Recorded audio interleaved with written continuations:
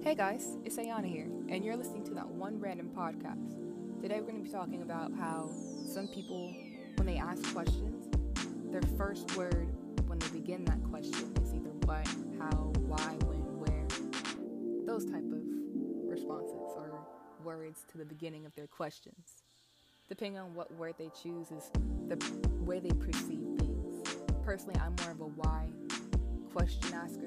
I just gotta know why some people do some things. I just gotta know why some stuff happens and plays out the way it does. I'm just naturally curious that way, and I guess that makes me a why type of person. But anyways, recently I've just becoming a how question asker.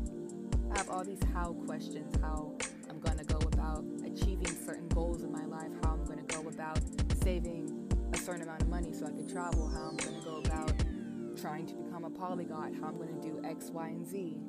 And there's this video that I watched that is a motivational type of YouTube video that I love watching. Since I was a freshman, there's this speaker who I love listening to. His name is Tony Robbins. And one of his videos was talking about how some ideas that we have come to us because we're meant to make them real. We're meant to make them reality. We're meant to make them somehow come to fruition and share it with the world in some way, shape, or form. But I'm probably saying it in lesser words. But I think it's so true. Why else would we have certain dreams, certain goals, certain ideas come to us if they weren't meant for us in some way, shape, or form to make real, make into reality so we can shape or make the world a better place and somehow, in some way. That's so beautiful to me to think about.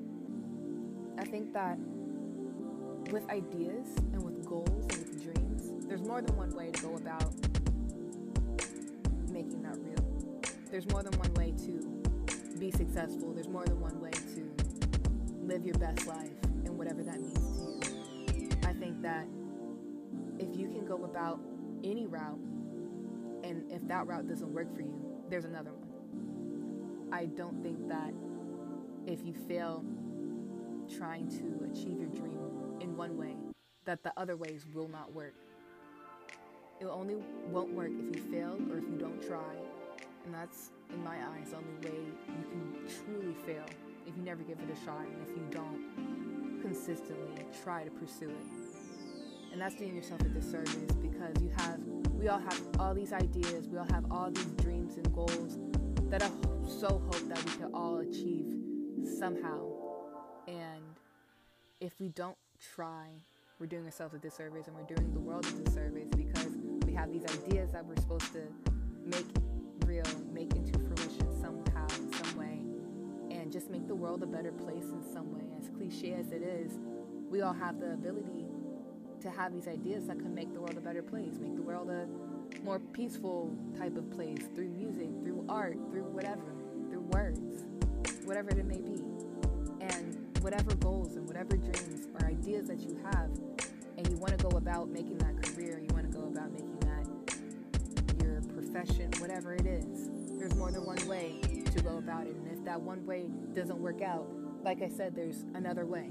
I think there are infinite amount of ways where we can go about making something happen for ourselves. And there's something so beautiful about having the power of choice to just change your life. And that's another episode. Through changing your life, you have to change your choices. And that's probably one of the other motivational videos that I've seen that's talking. But I truly think that if you want to give yourself the best opportunities, you just gotta put your best foot forward. You just gotta keep pushing. You just gotta find all these opportunities that will work for you. And if they don't work for you, find another one. Just know that another one will come. Just have faith that it will all work itself out. And if you have faith that it will work itself out, then it probably will. And hopefully it will. And if it doesn't, at least you tried. And if you try, you can try again. And if you don't want to, it's up to you.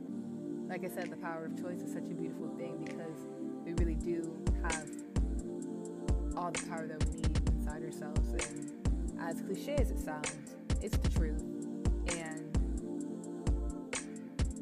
even if you have your questions of when, where, why, how, whatever it may be, it's how you choose to perceive the world around you. How am I going to get to point A to point B? How am I going to go about making myself happy daily throughout my life? Or why did this person do this to me? Why am I not where am I supposed to be? Where can I go to? Just questions based off how, when, where, and why. They're all helpful. They're all useful. They're all making a blueprint or an outline of how we want to go about achieving our goals. And I think that's so beautiful because as long as we're planning and questioning and plotting how we want to go about achieving our goals, we know what we're working for. We know what we're striving for. And there's something so amazing about that because if you know what you're striving for, you know what you want to do. There's nothing more sad than not knowing what you want to do and not trying to find it out for yourself. And I still don't know what I want to do, but there's a lot of choices to go about trying to figure that out. And I think that if we could try and figure it out, like I said, at least we're trying. But working towards something, having an idea of what you want to do, where you want to go, where you want to be in life, it's just helping you in your day-to-day life and with your day-to-day choices, trying to shape yourself now for your future self, if that makes sense. But anyways, I appreciate all of you guys. I appreciate every single person who listens to my podcast episodes. It truly makes me so happy to see how much my little podcast has grown. And I came across this thing where people can send voice messages on this little app that my podcasts are published on.